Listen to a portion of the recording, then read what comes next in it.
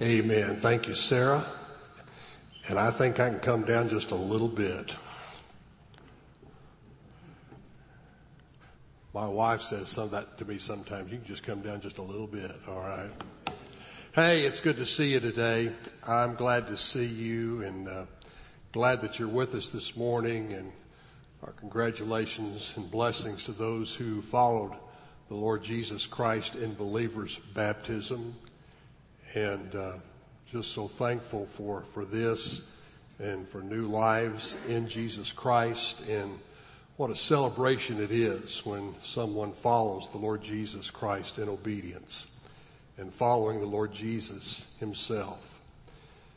You remember Jesus himself was baptized. You know that? Some believe that he walked as many as 60 miles to be baptized by his cousin John. Not that he had any sin in him, because there was no sin in the Lord Jesus, but that he would become sin for us, and that served as a symbol and as a picture of his coming death and burial and resurrection. Now, before I go any further, that if you're a child, there is a children's church, and children can be dismissed now. And so we're just so thankful for this and for this ministry. So there are children here that wish to be within the children's time that they're having right now, then you can be dismissed just now. Well, I don't know if you have ever witnessed a high school or collegiate wrestling match, then you have seen probably one of the most intense and strenuous athletic events. Now, you don't have the glitz and glamour. You don't have ropes and turnbuckles. You don't go 2 out of 3 falls. There are none with no time limit. There are no cage matches. But I mean, this is real intense wrestling. 3 periods, 2 minutes each, 6 minutes total, unless you were pinned to the mat. And if you've seen one of these, you know that many of these matches will end in the last seconds of a wrestler holding on to his opponent and not letting him go. Early in God's Word, we read about a man who found himself in a wrestling match in the evening that lasted until the break of day. I invite you to take your Bible this morning and turn to the first book of the Bible, to the 32nd chapter of Genesis. And I want to begin there in verse 24 and just begin with talking about this making by breaking, as we look at this man named Jacob this morning. And hope that you'll pay attention this morning to these particular, for what we find here in this 32nd chapter, Genesis chapter 32, begin reading in verse 24. The Bible tells us this: Then Jacob was left alone, and a man wrestled with him until the breaking of day. Now, when the man saw that he did not prevail against Jacob, this man touched the socket of Jacob's hip. And the socket of Jacob's hip was out of joint as he wrestled with him. And the man said, "Let me go, for the day breaks." But Jacob said, "I will not let you go unless you bless me." So the man said to Jacob, "What is your name?" And he said, "Jacob." And he said, "Your name shall no longer be called Jacob, but Israel. For you have struggled with God and with men and have prevailed." Then Jacob asked, saying, "Well, tell me your name, I pray." And he said, "Why is that you ask me about my name?" And the man blessed Jacob there. So Jacob called the name of the place Peniel, for I have seen God face to face, and my life is preserved. Just as he crossed over Penuel or Peniel, the sun rose on Jacob and he limped on his hip. God can use brokenness to bring about his blessing in and through our lives.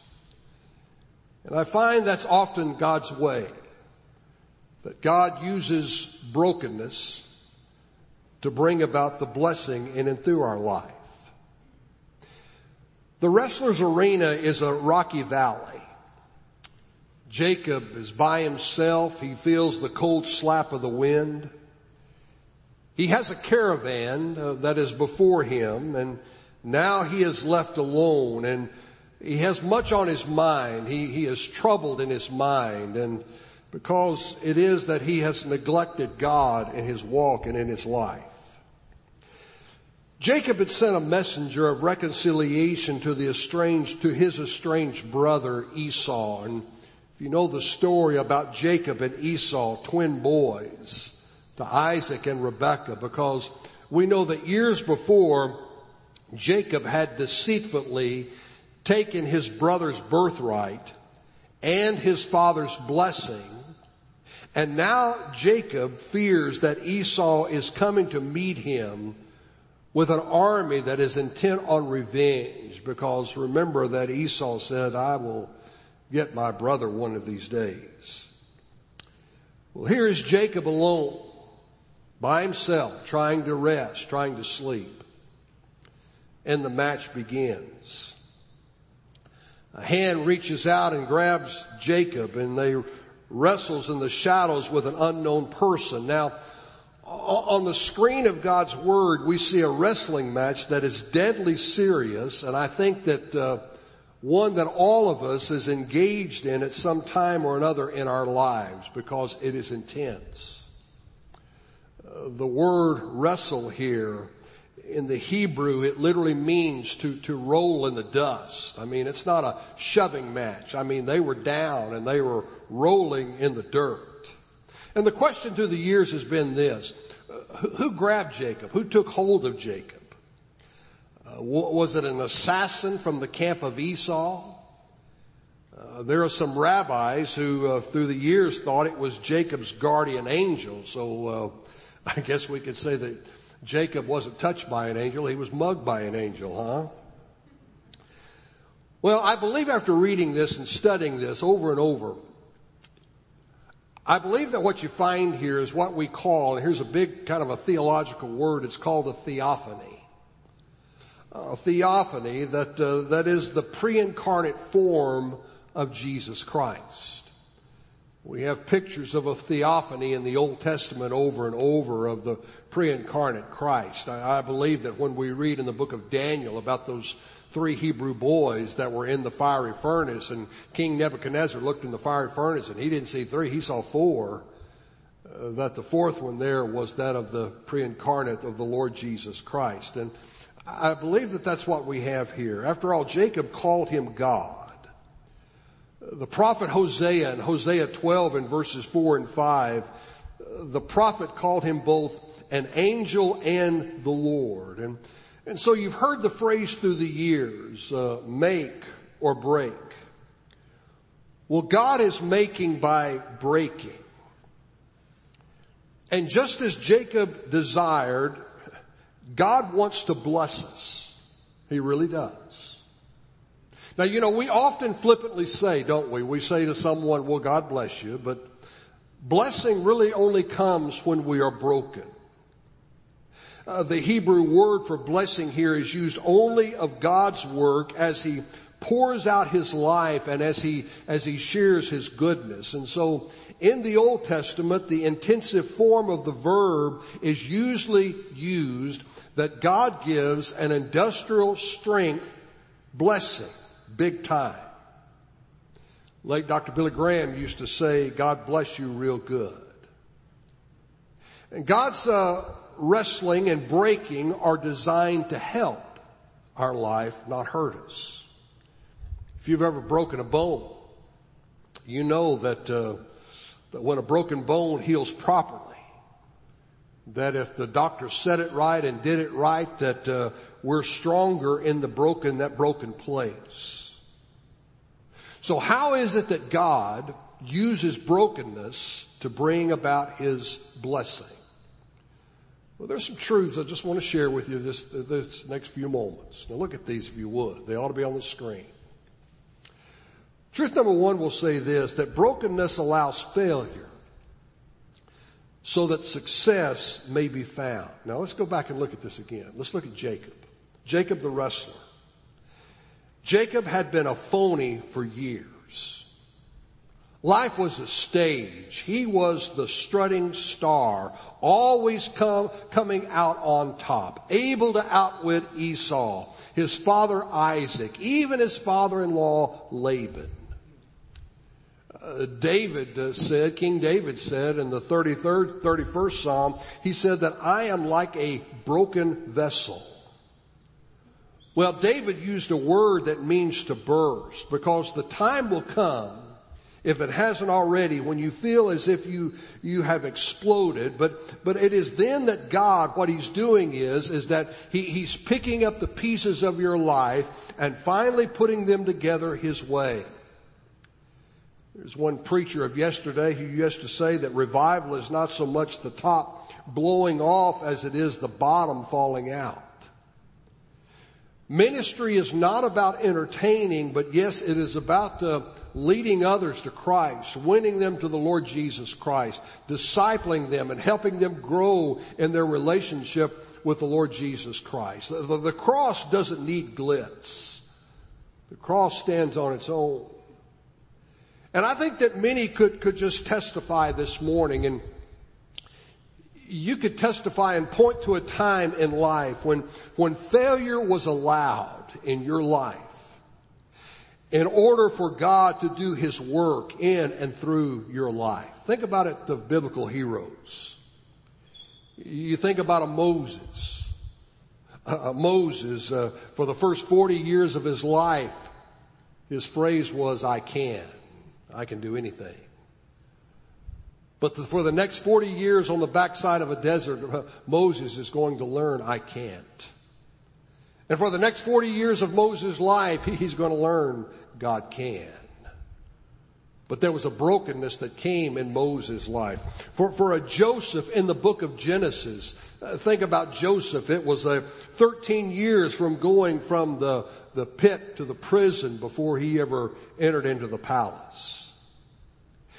And for a Simon Peter, it was learning the ups and downs until finally on that one particular evening of boasting and bragging that Peter said, as when Jesus talked about his death, that Peter said that I will die for you, Lord. Lord, I will lay down my life for you. But when the heat was on, we know that Peter ended up denying the Lord Jesus Christ those 3 times.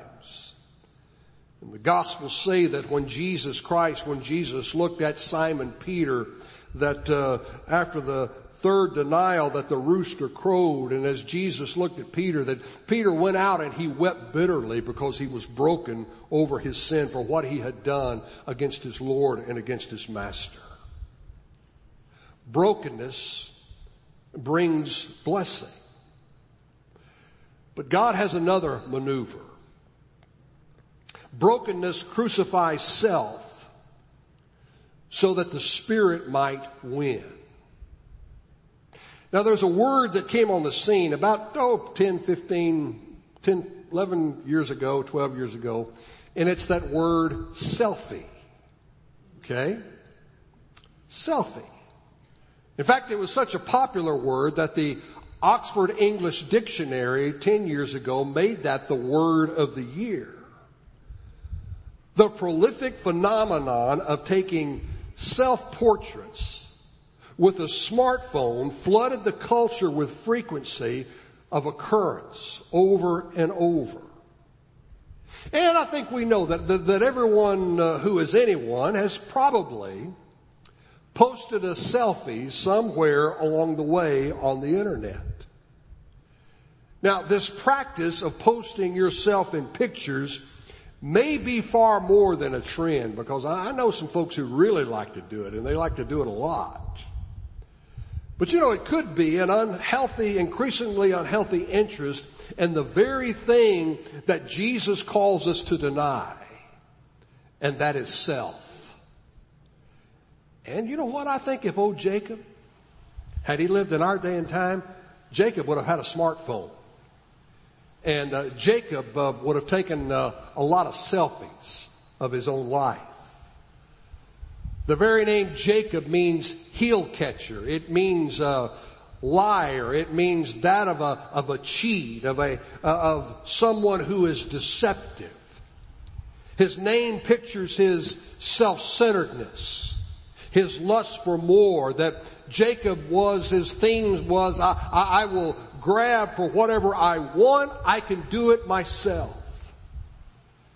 But God's desire for us is the testimony of the Apostle Paul. Paul, who said in Galatians chapter 2 verse 20, that I have been crucified with Christ.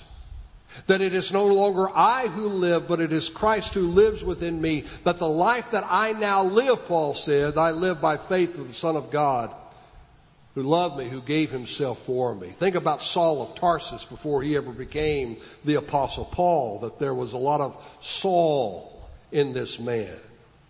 Or as David said, that I am as a broken vessel. The Hebrew word means to lose oneself. Well, we talk to a man, we talk to a woman, and they say to us, well, you know what, I am a self-made man.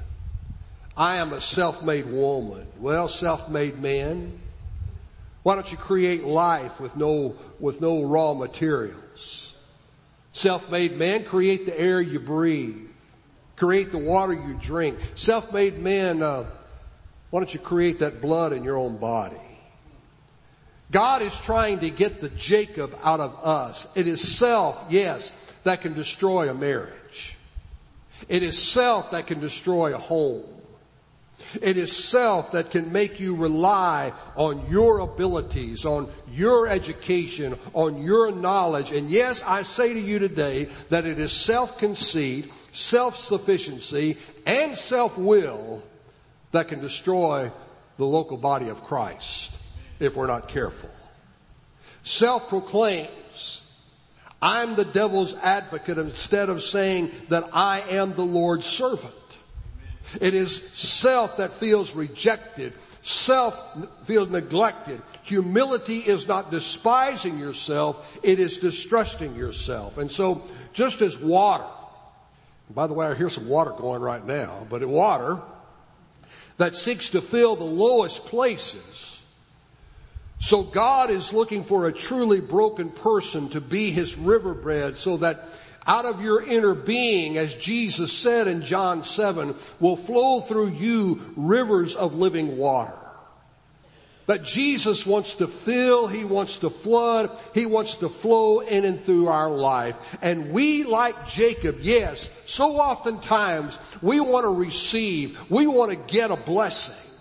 But God wants to make us a blessing unto others.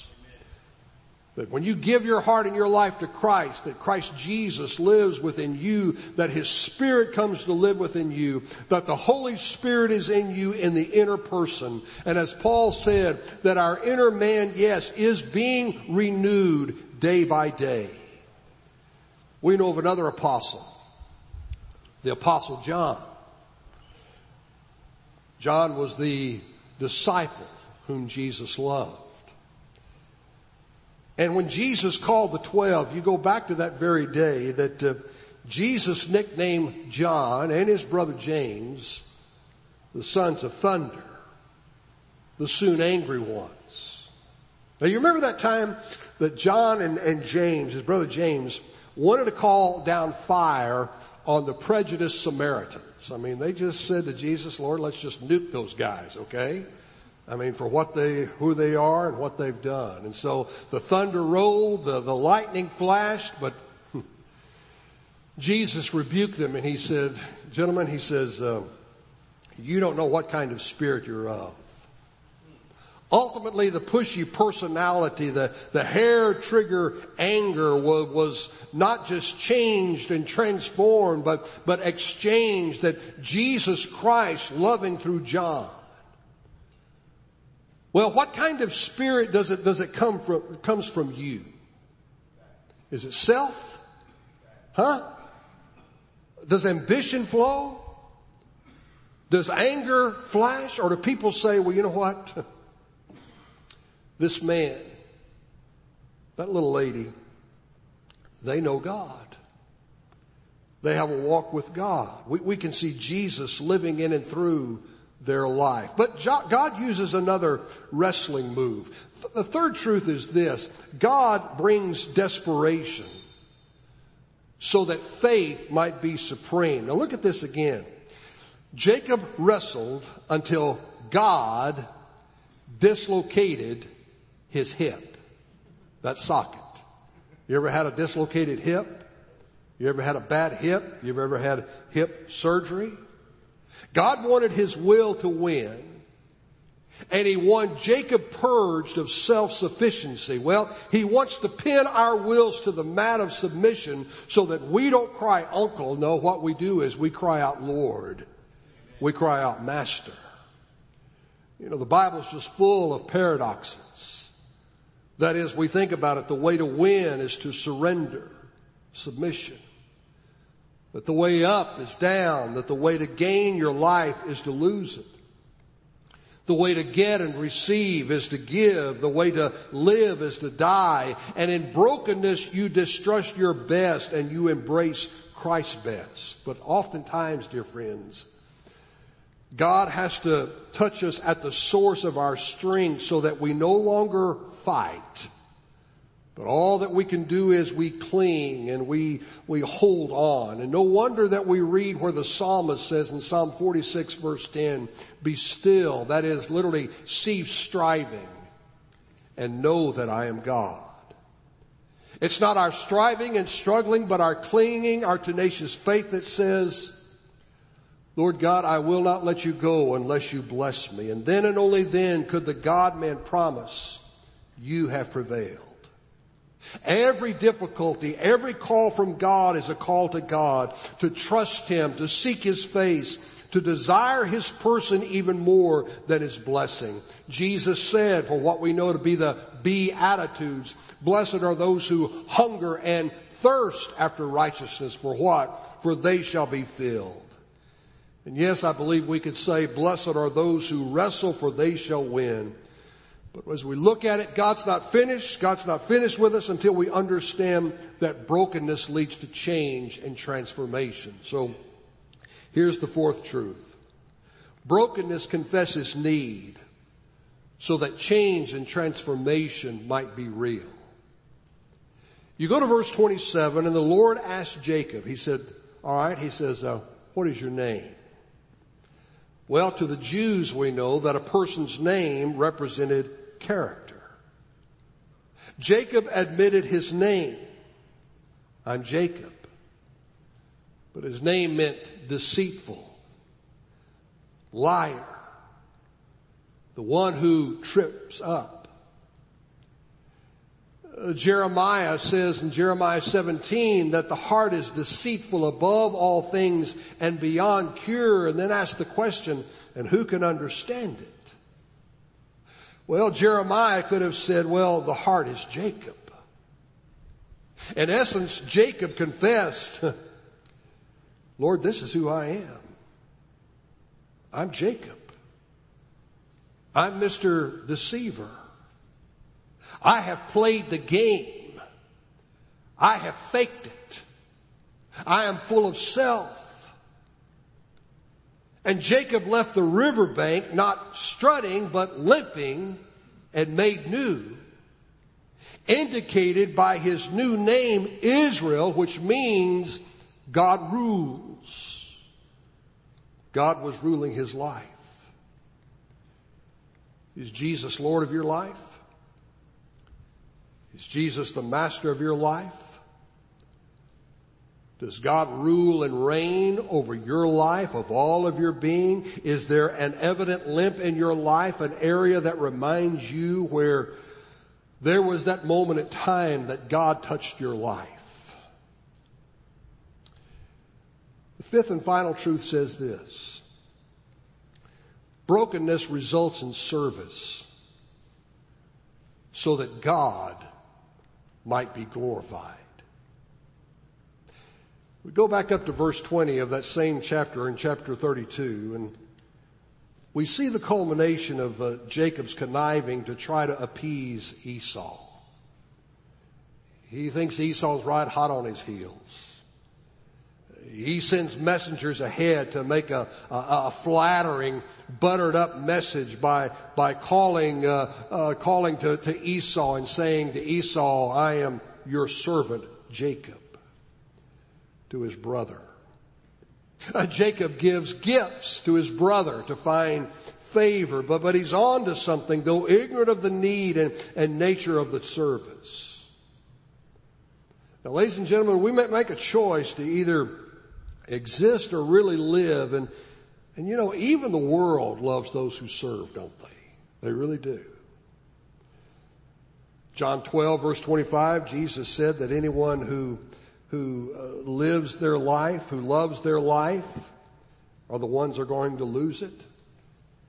But anyone who hates their life in this world are the ones who are going to find it. Now, Jesus used a word that actually speaks in the present tense, literally, that you are actually gaining right now, not just later in heaven, but right now. Also, you who love your life, listen, what's happening is, if you're the one who feels like you're number one, if there's Jacob in you and you feel like you're the strutting star, then you're destroying it right now. In service, we gain by giving. That we particularly become like our Master, like our Savior. Maybe you've heard this story before. Let's just suppose that you're in a business and you're part of the human resource. You're part of the human resource division and the personnel department. And let's just say that our Savior, that Jesus Christ, visits you for a job interview.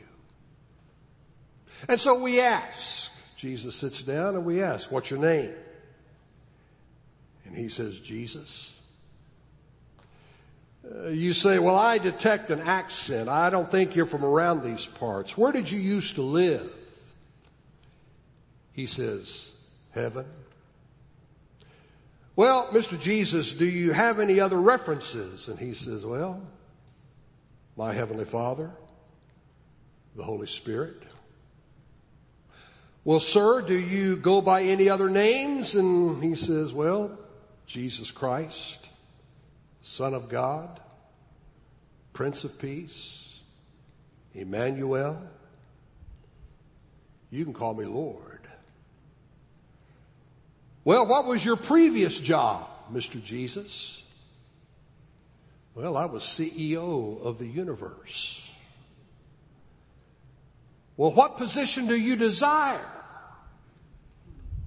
"Servant." "Would it fit your personnel agency's profile?" God came to this earth, person, the form of Jesus Christ. And Jesus came to get down and dirty with the poor and needy, and to die for the sins of creation. And as Paul says, that he took the form, yes, that of a bondservant. Jacob understood service only after his time of brokenness. And so when we come to the next chapter, in Genesis chapter 33, that when Jacob did meet Esau, then his service was acceptable.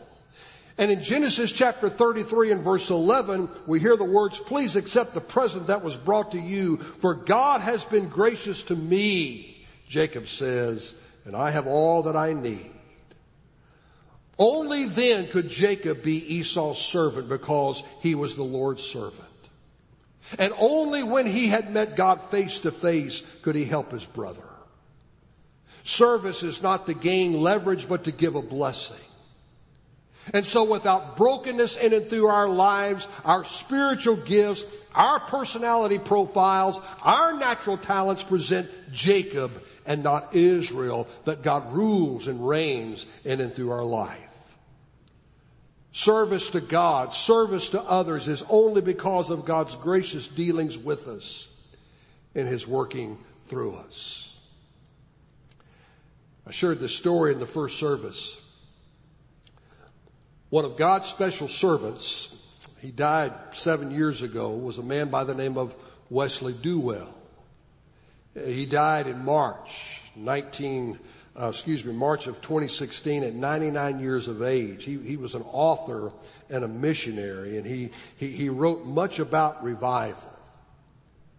Wesley Duwell once told the story about the great Welsh revival of 1904, 1905. Now, if you don't know anything about that, then just Google it sometime, okay? Just Google the Welsh revival, 1904, 1905, and it'll tell you everything you need to know. In the 1970s, Dr. Duwell went to the little town in Wales because this town was so desperate and dark and needing for revival. And he met the last living people, two brothers, who were with a man not by the name of Evan Roberts, and that's another name you could Google, Evan Roberts, when the fire began to fall and when it all began. And these two men related to Wesley Duwell that Evan Roberts had prayed a prayer for 13 years. And his prayer was this: Lord, bend me. Lord, bend me. Lord, break me. Lord, bend me. And it was Evan Roberts' way of saying and praying, make me by breaking. And they shared with Dr. Duwell how this 26-year-old young Evan Roberts, he went to the pastor of his home church and he said this, get this. He said, God has given me a vision to see 100,000 people saved. Now, could you imagine that in the city of Georgetown, this area? But God has given me a vision to see 100,000 people saved. Would you let me speak to the youth? Would you let me speak to the young people after worship? Well, the pastor reluctantly agreed. And so after the pastor's benediction, after the pastor's departure, there were 17 teenagers that stayed behind, and they just sat on the first couple of rows here, just sat there. And Evan Roberts put them on this row of pews, and then he did something that we would not do today. He went and locked the doors, and we would not do that, but he did. And he turned to the first young man, and he said this. He said, stand up. Now pray this prayer. Lord Jesus, forgive me of my sins and fill me with your Spirit. You can sit down. He went to one after the other, having each teenager say the exact same words 3 times. Now, that technique is not taught in seminaries. You're not going to find it in any of our Christian bookstores. But what they did say is this, is that finally in the front, that one person, one young man began to weep and began to truly repent of his sins. And as the old Welshman told Wesley Duwell, they said that's when the fire fell. That's when the wind began to blow. That's where I was when it just seemed that heaven came down. And Evan Roberts was asked years later these words, what sustained you those 13 years as you prayed that prayer? Lord God, bend me. Lord, break me. Lord, bend me. Lord, break me. And Evan Roberts said, he says, you will never quit seeking after that which consumes you, which takes over your life. I ask you today, would you be willing to say this day, Lord God, there's a lot of things I don't understand. And I know that I've put self out front many a time, but I will not let you go unless you bless me Lord God, make me to be like you. Make me to be like the Lord Jesus Christ. Even if you have to break me. My pride, myself, my self-sufficiency. For all that I am, O God, that you would break me. You know, David prayed a prayer, my sacrifice, O God, is a broken spirit. That a broken and contrite heart, O God, you will not despise. You'll not turn away. God will do that in and through your life. This morning I ask you, do you know Jesus Christ as Savior? Do you know Him? Yes, to say that He is your Lord and your Master. You can say that there was that time in your life, yes, God has broken me. But listen, today if you're without Christ, then I encourage you today that you would come to Christ to be your Savior, your Lord. Trusting in Him, saying yes to Him by faith and following Him. You can come and tell me about it, come to Brett, come to Alan, come to someone else and just say, you know, today I want to give my life and my heart to Christ. Follow the Lord Jesus Christ in believer's baptism. Take that first step of obedience and following Christ. Most of you are Christians today. You know, God's going to bless the church. God's going to bless the church body when self gets out of the way. And so we pray these days that in this time, for whatever God has for His church, for the body of Christ, that the Jacob that may be within us would be out. And God would touch us and we would say, Lord God, bend me, break me. God, yes, can use brokenness to bring about a blessing, and that the Spirit of God to come down and the wind blow and the fire would fall and we would see revival, God to come. I'm going to lead us in a time of prayer and then we're going to sing. If you need to come to me, if you need to come to Brett, come to someone this morning during this time of singing and need prayer, you do so today. Father, we thank you, Lord God. Thank you, Father, as you, Lord, work in and through our life, as you are at work just now, all powerful, all knowing, always present. Lord God, we pray that you'll forgive us, Lord, when self has gotten in the way, when it has been about pride, it has been about self. And Lord, that it would be today, Father, that we would just seek to honor you in and through our life, that we would die daily. And Lord, knowing that we are crucified with Christ. And Father, that you would just do a mighty work in and through your church, your people in the coming days, seeking your face, seeking you, Lord, and your life, Lord, for what you would do in and through these each day. So we thank you, Father, for this. We ask, Lord, you will draw those to you by your Spirit. Christ Jesus be lifted up, Lord of all. And Lord God, that our focus, our heart will be about Him. Well, we pray this, we ask this, O Lord, in Jesus' name. Amen. Please stand with us as we sing.